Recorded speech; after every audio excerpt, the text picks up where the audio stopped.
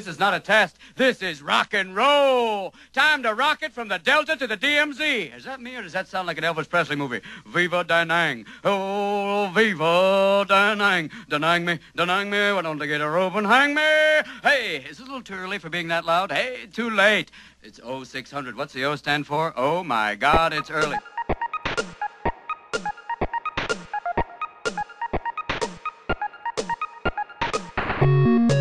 Greetings and welcome to Game On Girl. I'm your host, Regina McMenemy. And I'm your co-host, Rhonda Oglesby. In this episode, we'll be sharing our favorite Robin Williams scenes and stories with Mark and Ryan. So stay tuned, and we're glad you're listening to Game On Girl.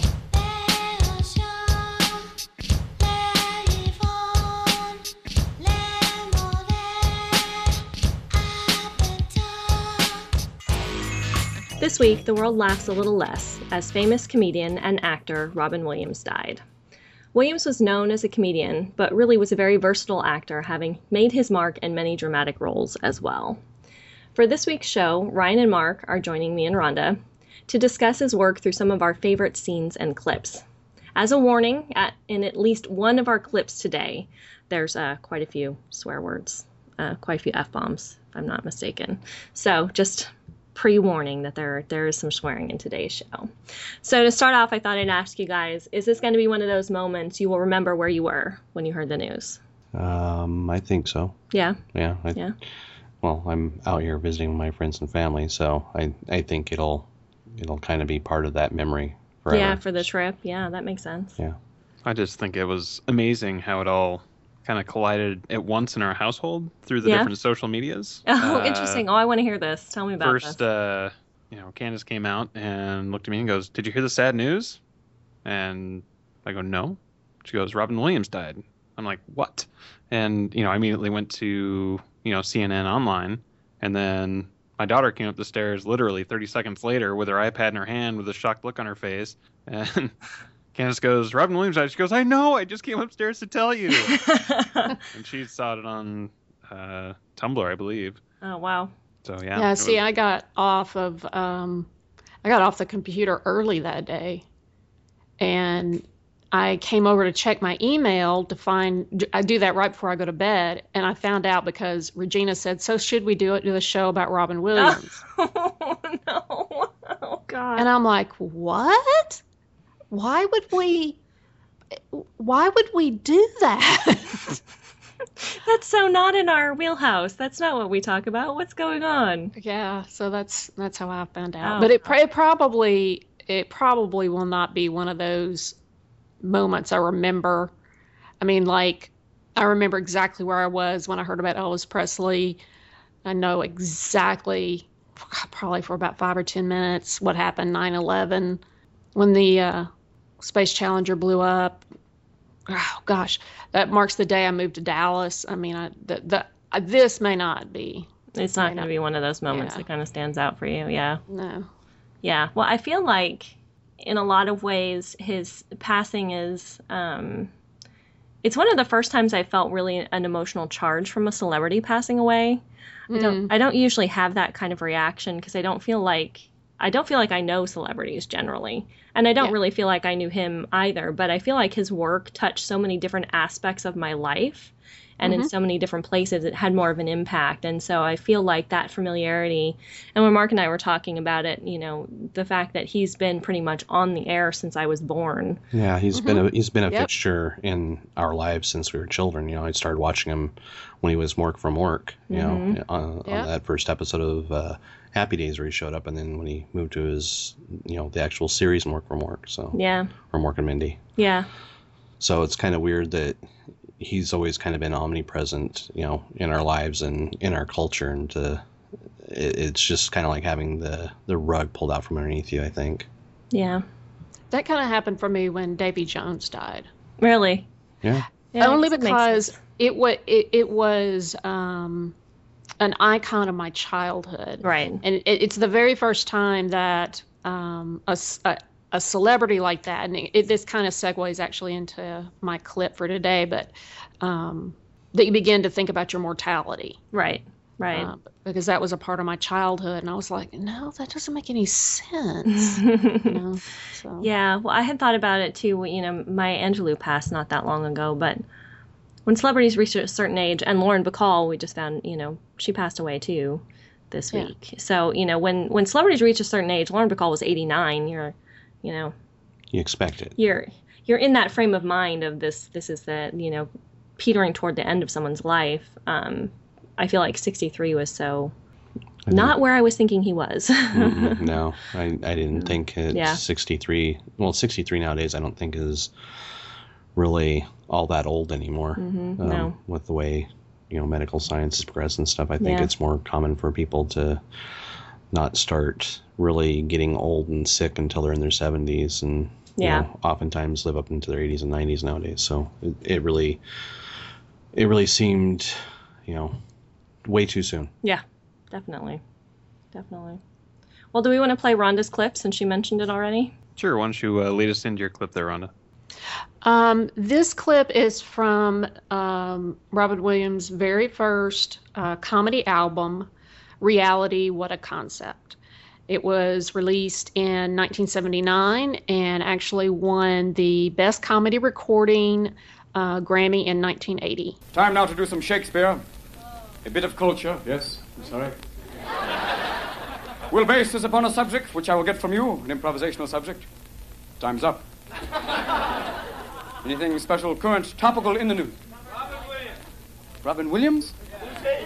Who's he? Yeah, what? Mark! No! No, my child! We're not doing that tonight, man. No, see, I'm free from that now, Master Bob. No, don't have to. Now, new for a while. We're doing something different. I'm going to be... 5 months ago, he couldn't say his own name. Thanks to your dollars, he's learned to go, no. And you could have your very own series.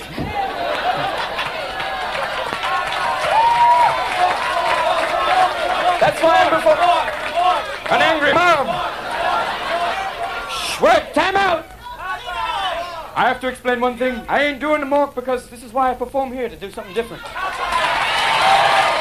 This, for me, I got this album after I got the Steve Martin album, which came out the year before, Wild and Crazy Guy, which also won the Grammy for that year. And we were just obsessed. I remember sitting around the stereo and listening to these. And Robin Williams was obviously a lot more interactive. You could hear the audience a whole lot more. He played off the audience a whole lot more. I think it was a smaller venue. But when it got to that scene, I think that was the first time that I realized that these celebrities, these people we saw on television, were people. Not their characters. Right, yes. Something besides their characters. They were people who wanted to learn and wanted to evolve and were not singularly defined. And that was just a brand new concept for me. Yeah. And so that's part of the reason why a lot of times I will see an actor or a musician in a particular venue, and I'll follow them if I enjoy them. It's like I want to see what else they can do. What do they want to do? Where do they shine? Where do they seem to have fun? And I think that's what Robin Williams was doing in this scene. He wanted to go somewhere where he could cut loose. Right, yeah, where he could kind of not be on script and not be Mork. Yeah. Mm-hmm. Is Robin Williams ever on script? No. No. I think probably for Aladdin, and that was probably about it. No, not even for Aladdin. Most of that was improv. Yeah. Okay. But anyway, so... I think that's a great clip because it shows something. I was watching Robin Williams live at the Met earlier today, and one of his specials more recently, and it really showcases that he very much worked with the crowd in every one of the pieces that I was checking out today. He always tends to start off his show by interacting with the crowd, like going down into the crowd and shaking hands, touching their heads, playing with their coats, just doing anything to get involved with the crowd. And I think that was a great aspect of his act and who he was. I was watching the late night talk shows. I was really interested to see what they were going to do. Mm-hmm. And when the news broke, most of them had already finished recording. Right. Except for Conan O'Brien. They got the news right at the end of the taping of their show. So he mentioned something at the end of his show that day. Oh, wow. But Jimmy Fallon. Yeah, I watched the Jimmy Fallon clip too. Yeah, last night they showed his first performance on Johnny Carson. Right. And him running through the audience and stuff like that and interacting with people. And yep. And driving the cameraman crazy, and he's like conscious of it. He's like, "Oh, the cameraman hates me. Where is he gonna go?" And running from side to side on the stage, and then finally, they turn the lights on in the audience. And he's like, "Whoa, look at all you people up there."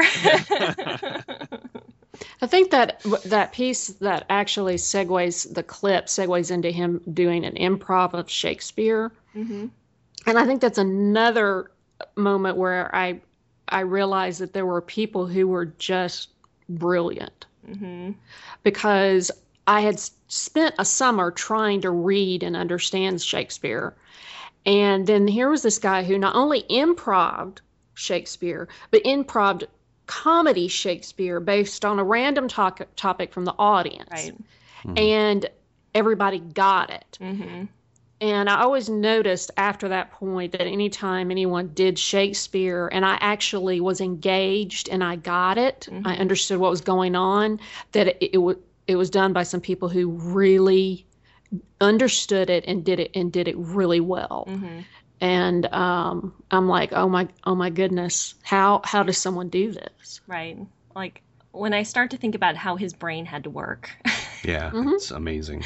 To be so quick on his feet. And I've done improv, I performed improv before, and it's a daunting task. And if you're not performing, and I was doing group improv, so I had other people to play off of, but if you're not in that moment, you don't click in those moments when you're performing, oh man, nothing is deader than than bad improv.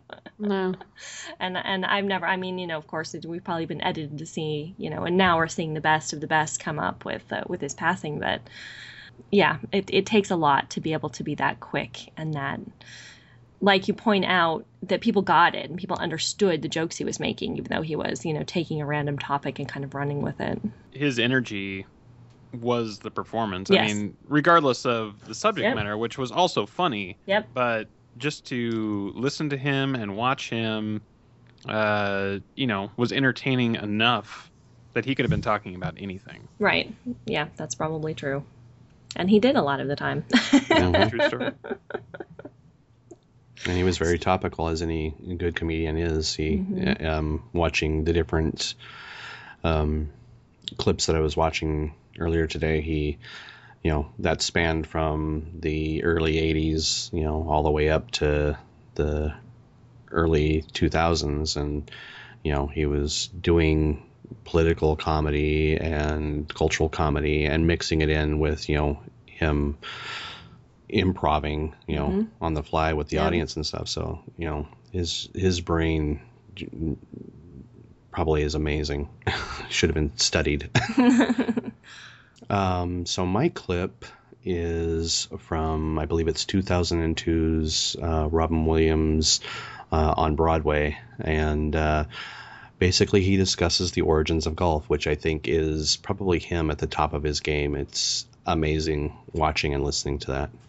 Yes, and this is a segment of our show where little ears shouldn't be around. Yeah, there are not great words. If you want a linguistic adventure, go drinking with a Scotsman. Because you can't fucking understand them before. You land in Scotland and they're going, "Diddle keep every feel, eh?" Oh yeah, right, you think it, eh? Fuck yeah, you put 5 burn the bullets, that's it, right? Pep up in your neck of it. Sure, oh fuck sure, eh? Man, you never thought my backside that tweak your last little roll of it came, hey? Sure. Oh, sure, you dumb fucking bastard. You realize that, eh? And you realize how drunk they get. They could wear a skirt and not care. And how they could invent a sport like golf. Here's my idea for a fucking sport. I knock a ball in a gopher hole. Oh, you mean like pool? Fuck off, pool! Not with a straight stick, with a little fucked up stick. I whack the ball that goes in a gopher hole. Oh, you mean like croquet? Fuck croquet! I put the hole hundreds of yards away. Oh, fuck out, yeah! It's great fun there. Oh, yeah, that's a great thing. Oh, like a bowling thing. Fuck no! Not straight, I put shit in the way.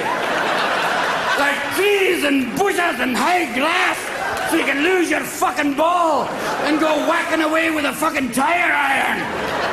Whacking away, and each time you miss, you feel like you're gonna have a stroke. Fuck, that's what we'll call it. A stroke, because every time you miss, you feel like you're gonna fucking die. Oh, great. Oh, and here's a bit of fat. Oh, fuck, this is brilliant. Right near the end, I'll put a flat piece with a little flag to give you fucking hope.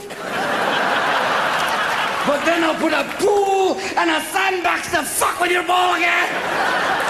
Ah, you'll be there trashing your ass, jerking away in the sand. Oh, and you do this one time. Fuck no! 18 fucking times!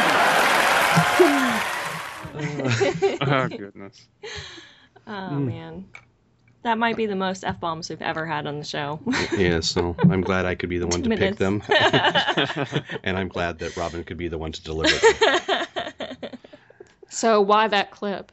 Because it showcases one of the things that he did well, and I was reading about this online as well, his ability to do dialects and accents and switch in and out of them seamlessly. And that, granted, that's probably not the best example of it, but you can hear him switching back and forth between Scottish and an American English accent, just on the fly like that. And he could do that with pretty much, I would say any accent, really, because you'll see him do it in a lot of his other stand-up routines, and I'm pretty sure he's done it in a movie here or there. I can't think of one off the top of my head, but I was always impressed with that ability to do that.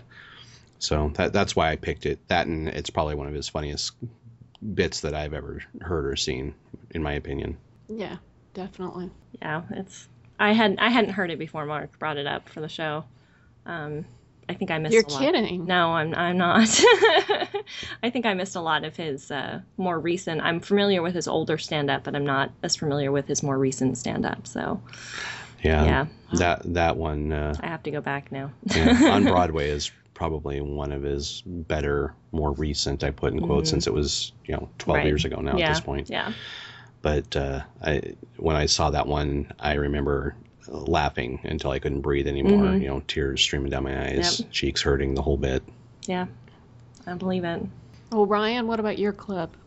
Well, mine goes back to probably my most quotable Robin Williams, which is Aladdin, when he played the genie. Yes. I remember I was working at a retirement home at the time, and I would go around the dining room while serving dinner to people that are, in their 70s, 80s, and 90s, quoting Robin Williams from The Genie in Aladdin.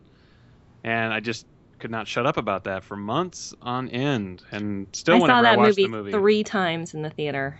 Yeah, great. I love that movie. Great movie. And it would have sucked had Robin Williams not played the genie. Yeah, I mean, exactly. He made that movie. He made that movie. Yeah. And he ended up coming back for, I think, the third one after that, which I never did see that one. But yeah, his whole presence in that movie was great. And, it was hard to find one section that I could put in the show. But the one that I picked was when he first comes out of the lamp. 10,000 years will give you such a crick in the neck. Hang on a second. Whoa! Wow! Does it feel good to be out of there? I'm telling you, nice to be back, ladies and gentlemen. Hi, where are you from? What's your name? Aladdin. Aladdin! Hello, Aladdin. Nice to have you on the show. Can we call you Al, or maybe just Din? How about Lottie? Sounds like, here, boy. Come on, Lottie. Say, you're a lot smaller than my last master. Either that or I'm getting bigger. Look at me from the side. Do I look different to you? Wait a minute. I'm your master? That's right. He can be taught. What would you wish of me? Be ever impressive. The one contained, but never duplicated. Genie of the lamp. Right here, direct from the lamp. Right here for your very much wish fulfillment. Thank you. Yeah, so that clip is amazing. You know, when I teach class, I do voices and sound effects constantly, and I would have to say that you know, Robin Williams and his performances and stuff that I've seen him in has definitely been a inspiration for that kind of stuff. And Mark and I, in our movie quotes and stuff like that, and voices that we do with that, you know, a lot of that stems from his entertainment. So, you know, a lot to gain from that man. Yeah, absolutely. Yeah. Well, it's funny because as you're playing the quote and he's talking about, you know, the one and only genie, just kind of thinking he was one of a kind too. Yeah. Just like that whole clip could just describe who he was. Yeah, definitely. Yeah, the comedians don't do impressions that much anymore. I remember, people like Rich Little. That was his shtick. He never did himself, and he was always doing someone very specific, someone recognizable, and that type of comedy, it kind of waned. It's kind of out. Mm-hmm. And Robin Williams didn't necessarily do specific people, but you knew exactly where you were, right? Mm-hmm. Based on, he conveyed a whole lot more information than just doing a Scottish accent. He conveyed a drunk Scot. Yeah. Right. Yes. Yeah. Like he could contextualize the voice in a way to get just like the Shakespearean bit too. Yeah.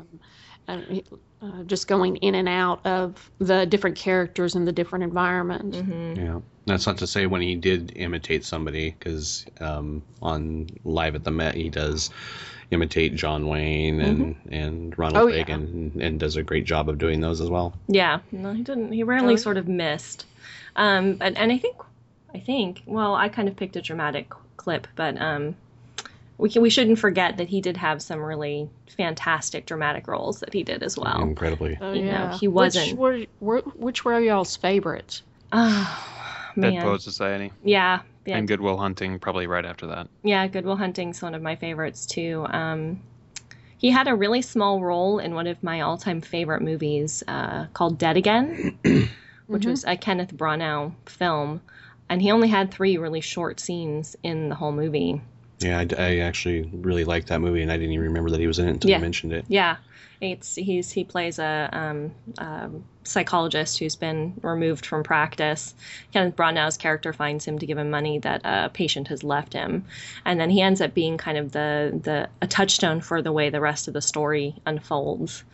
And he has a quote. I wanted to find a clip of him actually talking in that movie, but I couldn't actually find the clip online. But he talks about karma as being, you essentially live the same life over and over again.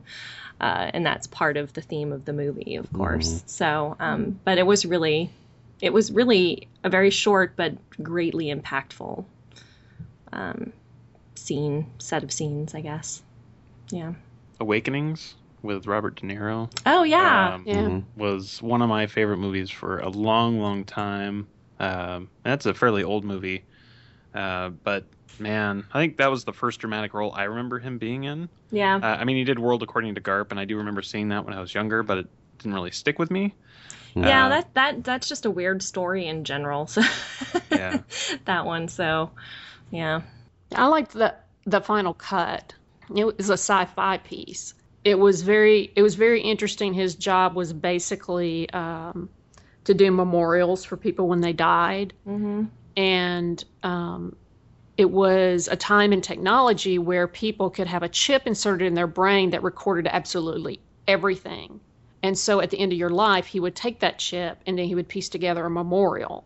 Mm-hmm. And he had to play such an even character because he was looking at all of the most horrible and intimate moments of a person's life. There was nothing left out with the chip in your brain, you know. Yeah.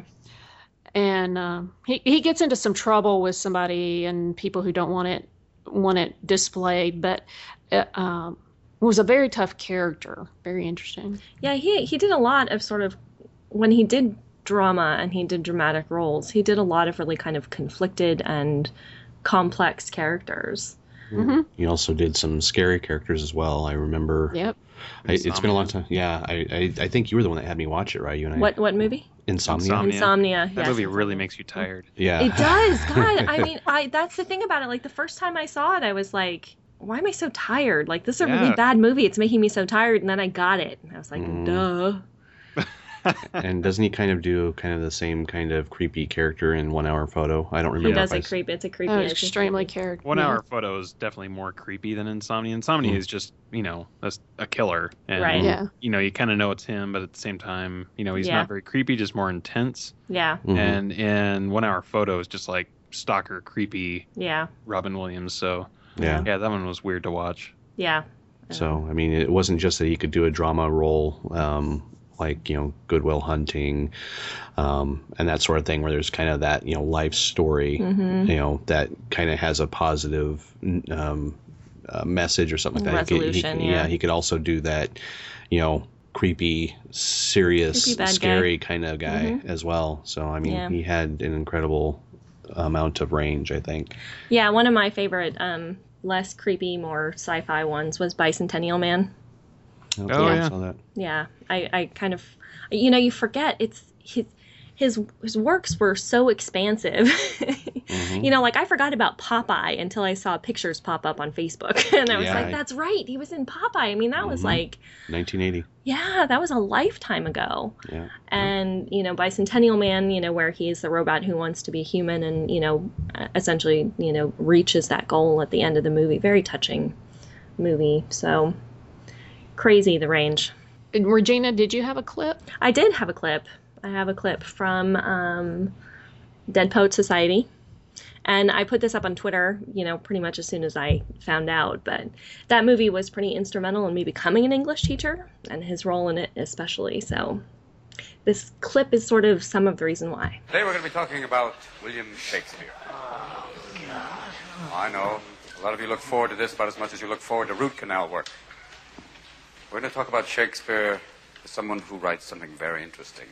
Now, many of you have seen Shakespeare done very much like this. Oh, Titus, bring your friend hither. But if any of you have seen Mr. Marlon Brando... No, but Shakespeare can be different. France, Romans, countrymen. Let me rest. You can also imagine maybe John Wayne as Macbeth going, well, is this a dagger I see before me? Why do I stand up here? Anybody? To feel taller. No. Thank you for playing, Mr. Dalton. I stand upon my desk to remind myself that we must constantly look at things in a different way.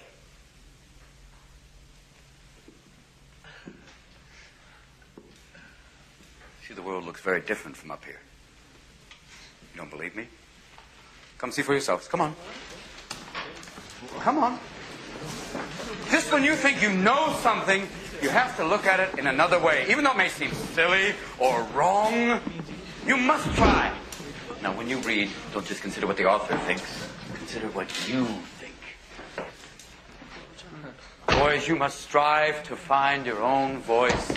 Because the longer you wait to begin, the less likely you are to find it at all.